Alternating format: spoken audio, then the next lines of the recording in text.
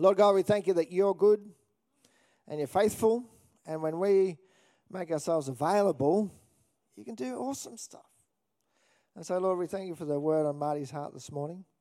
And, Lord, I'm hungry. I'm hungry for more. And so, Lord, I believe that you're going to feed my heart today by your word, by your spirit, and through what Marty brings to us. So, Lord, we just thank you for him. We thank you for the word in his heart, and we position ourselves to receive in Jesus' name. Amen. Thanks, Andrew. How is everyone? Good. Have you ever wanted to help someone stop do something dumb, and you don't know what to do? Yeah, all the time. We don't know what to do. So today, I want to talk about how the Holy Spirit can help us do that, and the 7 characteristics of the Holy Spirit that we function in. So today I want to talk about the 7 spirits of God, and I don't want to confuse you. This is the Holy Spirit. So if we can get Revelation 4:5 up. So John's having a vision of heaven, and this is one of the things he sees. And from the throne proceeded lightning, thunders, and voices. 7 lamps of fire were burning around the throne, which are the 7 spirits of God. So what are the 7 spirits of God? If we can get Isaiah 11:1-3 up. A shoot will come up from the stump of Jesse. From the roots, a branch will bear fruit. The Spirit of the Lord will rest upon him. The Spirit of wisdom and understanding. The Spirit of counsel and might. The Spirit of knowledge and fear of the Lord. So I just want to walk through these. If you can just leave that up for me. Just want to walk through these just quickly, okay? And then we're going to get to a passage that been Bible studying for about a month now, and we're going to squeeze it down, and we're going to meet Abigail. The Spirit of the Lord. What's the Spirit of the Lord? The power to go out. That's what is meant by the Spirit of the Lord. Okay, it says in Acts 1:8, but you will receive power when the Holy Spirit comes upon you, and you will be witnesses telling people about me everywhere. That's the Spirit of the Lord. Wisdom. Let's have a quick look at wisdom. James 3:15. This is, ouch, this. Man's wisdom, earthly, unspiritual, devilish wisdom. Is that my ego talking to me? Is that my wisdom? Godly wisdom is spiritual wisdom. It comes from him. We need to know his love, mercy, goodness to truly understand his wisdom, spiritual wisdom. So we need to read the word. We get to know his character, and then in situations we can hear his voice. You can hear him speak to us because we know who he is. We know how good he is. Understanding. The ability to translate the facts with the guidance of the Holy Spirit. Seeing a situation through spiritual eyes and hearing conclusions through what God is saying. Counsel. Geez, we have many types of counsel, don't we? We can get counsel from opinions. We can get counsel from gossip. We can get counsel from Facebook. We can get counsel from our own thoughts. There's a scary one, especially for me. If I take counsel from my own thoughts, then it never looks good. So, heavenly counsel comes from a relationship with prayer, where we intentionally listen to God's voice. Something I forget to do all the time. Might. The term might used in this verse is a derivative from the Hebrew word gibor, which means champion, strong, mighty, he who excels. Knowledge. 2 Peter 1:3, God's divine power has granted all things that pertain to life and godliness through the knowledge of him who called us to his own glory and excellence. Literally, all the power available from God to live a godly life starts with knowledge. In other words, the knowledge of his will for us and the power to carry that out. Thank you, Serenity Prayer. I don't say it enough. Here's the big one, guys. Fear of the Lord. Our fear of the Lord is based on our knowledge of his love, mercy, and goodness. It's unwavering belief and total trust. You know what it is? It's an abnormal reverence. It's abnormal. When you're in the fear of the Lord, you will do things for other people and you won't seem normal. When the fear of the Lord's on you, you won't seem normal to other people. Best example is David going down to fight Goliath. That's not normal. And we're going to, I'm going to push this text today. The only person I've seen with all these spirits on them all at once is Jesus, but I've found another one in Abigail today. And you can challenge me on this, but I think once we go through this and I show you this awesome woman of God has got all this on her at once. So let's jump into it. I don't want to put you to sleep. So if we get the first verse of Samuel up, please. Okay, so the key to this, I'm going to do the beginning and then the end of this chapter. I can't go through the whole chapter. I'd love to. You'd be sitting here for hours. Okay. Then Samuel died, and the Israelites gathered together and lamented for him, and buried him at his home in Ramah. And David arose and went down to the wilderness of Paran. Okay, let me give you a picture here. Who's Samuel? Samuel is David's prophet. He's the one that anointed him as king. Now he's died. Now literally, David's gone into the wilderness, okay? Not just physically, but in his mind. The one man who can confirm who he is, who his identity is, has just died. His prophet. Okay, so now everyone's asking questions. Is he the king?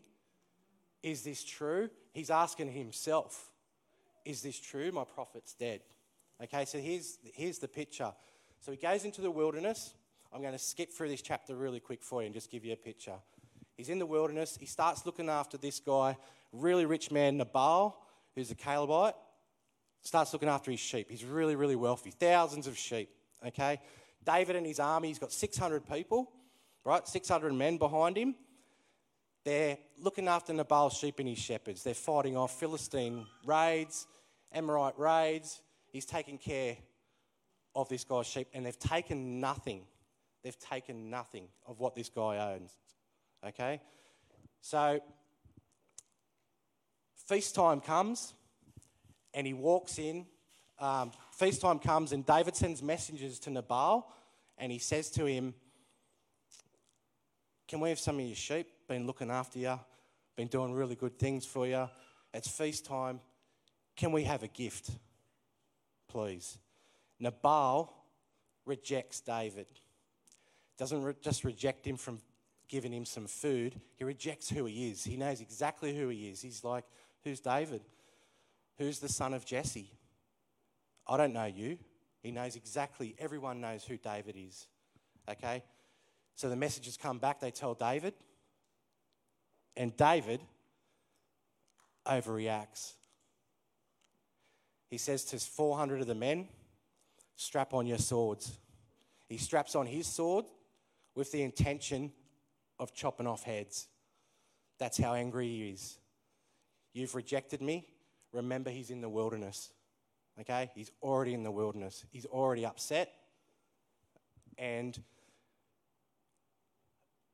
he just totally overreacts, like we do when we get upset, when we get rejected. Okay, so the servants go back, and they speak to Abigail, and they say to Abigail, And it says this woman was beautiful. This is Nabal's wife. This woman's beautiful. She has great understanding. They go back and they tell him the story. David and his men were looking after us. He's gone to our master Nabal. He's rejected him because the bloke's a scoundrel. Right? What do we do? Okay? If we can quickly skip to the next one. So Abigail makes haste. She basically, there's the wisdom, straight up. She makes haste, okay? And she loads all these donkeys full of food. Doesn't tell Nabal, and quickly rushes with her servants down to David to come and meet the army. Have we got the next one, guys? Now when Abigail saw David. Okay, no worries. So this is what happens when Abigail meets David. Now when Abigail saw David, she dismounted quickly from the donkey, fell to her face before David and bowed down to the ground. She fell at his feet and said, "On me, Lord. On me, let this iniquity be." There's the fear of the Lord right there. Why? Because she's basically taking responsibility for her husband, right, who's a scoundrel, and she falls to his feet in front of an angry man who's got an army behind him, and he could quite easily just chop the head off and kept walking. And she falls down. This doesn't seem normal, right? The fear of the Lord is on her. "And please let your maidservant speak in your ears and hear the words of your maidservant. Please let not my Lord regard this scoundrel Nabal, for as he is, for as his name is, so is he." So Nabal actually means fool. I don't know if his parents named him that or it's a name he earned, but Nabal means fool. "But I, your maidservant, did not see the young men of the Lord whom you sent, and therefore, my Lord, as the Lord shall live, so shall your soul live. And since the Lord has held back," I love this, okay? She's prophesying to him, right? She's not asking him, please don't do this, right? She prophesies to him and says this: "Since the Lord has held back from coming to bloodshed and from avenging yourself with your own hand. Now then, let your enemies and those who seek harm on my Lord be as Nabal. And now this present which your maidservant has brought to you, let it be given to the young men who follow my Lord." So she brings down all these donkeys of food, right? I need to point this out. She doesn't offer it to David because that would seem like a bribe. She offers it to the men, right? So she's on her knees in front of him, speaking to him, putting him back in his identity, giving him back his identity. So she's replacing Samuel, right? This woman's a prophet. She's a seer. She can see this. She's got all these spirits on her. She's got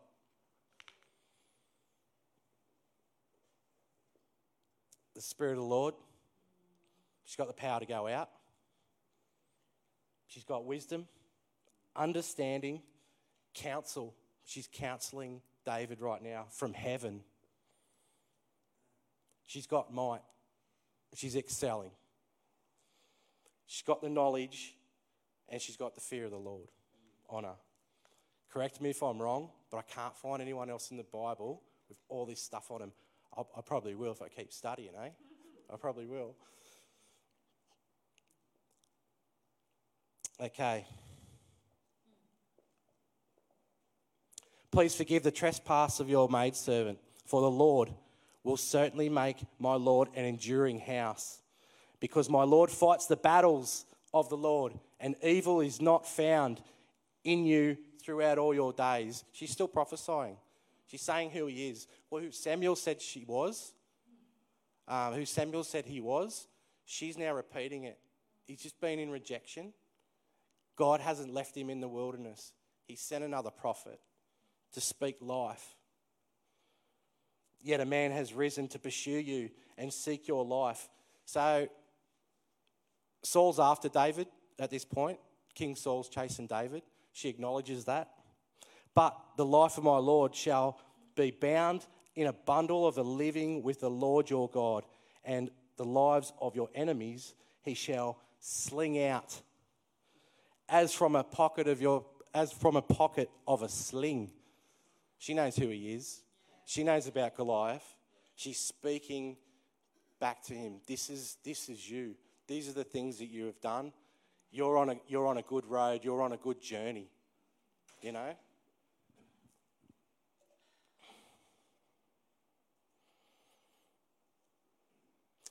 And it shall come to pass when the Lord has done for my Lord according to all good that he has spoken concerning you, and that has appointed you ruler over Israel. Here he is in the wilderness. Am I the ruler? Am I going to be the ruler of Israel? He just needs a reminder. He just needs a reminder so he doesn't kill innocent blood.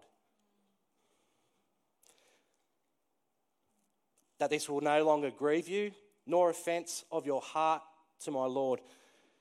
So basically what she's saying to him is, this offence won't harm you. It won't grieve you as soon as you remember who you are, as soon as you're back in your identity with God. It won't hurt you. Okay, so I'm going to skip through some other stuff quickly. So basically what happens is David says, thank you for this. He takes her gifts. He says, thank you for helping me realise. He blesses her. She goes back. Nabal's drunk, having a feast of a king, and Abigail doesn't speak to him till morning. There's more wisdom. Okay? She waits till morning till the grog's out of him, and then she speaks to him, and the scripture says that he hardens his heart. Where have we heard that before? He hardens his heart. Long story short, 10 days later he dies. David hears about this, so he sends messengers. This is pretty old school. He sends his servants and says, hey, go ask Abigail to be my wife, will you? So they go and speak to Abigail. Abigail says yes, and this is what she says. Then she arose, bowed down her face to the earth, and said, here is your maidservant, to wash the feet of the servants of my Lord. So Abigail arose in haste, rode a donkey, attended by 5 of her maidservants, and followed the messages of David and became her wife. David's in the wilderness. He just lost his prophet. God's given him an Abigail. Now he's got a prophet as a wife to speak life into him, to bring him back into who he is. So every time David gets the poops and loses the sight of what he's doing and the direction he's going, he's got a beautiful wife beside him. He had many beautiful wives, but there's another study right there. Okay? So, what's the point of all this? What am I trying to get at? I know I'm really, really weak without the Holy Spirit. It's important for me to understand how these spirits work, that I can discern them, that I can discern it when I'm not being wise, when I actually don't have the knowledge and I'm making decisions based on my understanding. It's a relationship. If I want to function in these spirits, if I want to function in the Holy Spirit, I need to be well aware that my prayer life, my Bible study, my connection with people in the church who are ministering to me, ministering life to me, needs to be top notch. I need to put in that effort and turn up and listen to wise counsel. And when I don't, I'm just running on Marty. And that's ugly. That's really, really ugly. I love it at the end how Abigail says, "Here I am to wash your feet." This is the last thing that Jesus did for his disciples. He says to Peter, says, no, I wash your feet, you don't wash mine. He says, Peter, if I don't wash your feet, you'll have nothing to do with me. What's he actually saying there? He's saying, if you don't let me tickle your feet, you can leave the room. He's saying, this is how important it is. And he tells them to do it for one another. I heard her story this week and I've confirmed it. Mavis used to wash the feet of the ladies in the craft. And I just went, wow, how good is that? How good is that? The washing of the feet is a metaphor. It's a metaphor for us of bringing each other back into the Spirit. Okay? When we're doing these ones, I think one of the hardest things in the Christian walk is handing over our emotions. I think it's one of the hardest things. And if I can't do it without ministry, I need people to minister to me. Everyone's a minister. Everyone can encourage. Everyone can go, that's not who you are. This is discipleship. I've got a real strong feeling at the moment that we're going to move into a season in this church of discipleship. And we're going to disciple one another. We're going to encourage one another. And we're going to bring each other back into the Spirit where we belong. Yeah. Because you know what? The wilderness ain't good. My ego ain't good. Sitting in my head, it's not good. It's not good. And I need you people. Sandy did it when she walked in this morning. I don't know if she saw the anxiety on me because I was preaching, but she just walked up to me and went, "You've got this." And guess what? I just went, yeah, I do. Yeah, I do. You know what? Simon came in and prayed with me this morning. He said, I'm sitting in that room, I'm going over my sermon. Right, I get it together, Marty. Simon pokes his head in, he goes, I'll just make a quick cuppa and then I'll come and pray with you. And I had to write this down. Like he's drinking out of a cup and the cup's facing me. It's 1 Samuel 18:3. It says, a good friend is a blessing from God. And I just went, wow. You know what I mean? I love these moments. So as I call the band back up, I just want to reiterate how important it is to have godly friends and to listen to them and understand that in his word, we get to know his character, and then we can hear his voice properly in certain situations and discern the spirits of what's going on. We should be able to discern pretty quick, this is me or this is God. This is the enemy, right? This isn't true, because we understand his love, his goodness, and his mercy, and just go, this is not from God, this ain't good. You know? So what I've done is I've set up some bowls here. I'm not going to get you to kick your shoes off and wash each other's feet, but the bowls are here to wash each other's hands. Okay? As a symbol that we're going to come into this season and help one another and wash one another. So if you feel led, come up, have someone wash your hands and dry them for you. And this is the big part too. When Jesus washed the feet of the disciples, he dried them off. He dried them off with a towel that was connected to him. Okay? Because if we go out with wet feet, we're going to collect more dust. You can't walk out into this world and not collect stuff. You can't not collect dirt. And it's up to us to minister to one another and wash that stuff off. So as a symbol today, feel led, come up, wash someone's hands, have them wash your hands. Okay? And let's get into it. Let's get into the Spirit. Let's get into this season. Let's enter into this season. Amen.